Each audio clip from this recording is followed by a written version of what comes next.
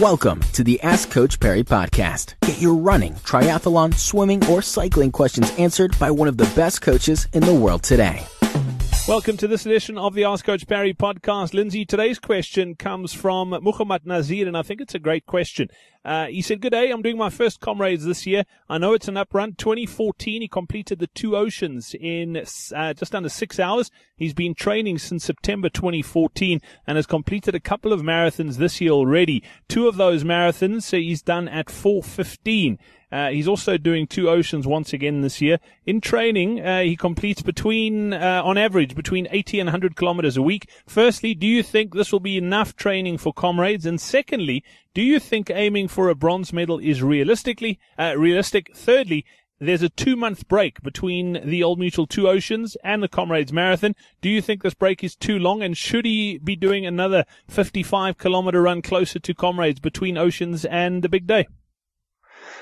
Okay, so not too difficult to answer this question. With a 4:15 marathon and with the amount of kilometers he's doing, his only real danger of not getting a bronze is overdoing it and getting injured. So he just needs to be a little careful about how many marathons he's still going to do, how close those marathons are to each other.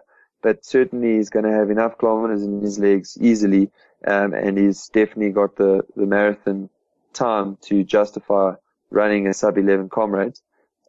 Then it's 7 weeks between 2 Oceans and Comrades, not 2 months. But what I would look at doing is doing another between 42 and 50, depending again on how the legs are feeling, how the recovery is going. And that I would look at doing 4 weeks out. Because he's done a couple of ultras and he's done a few marathons, he may be okay doing a 50.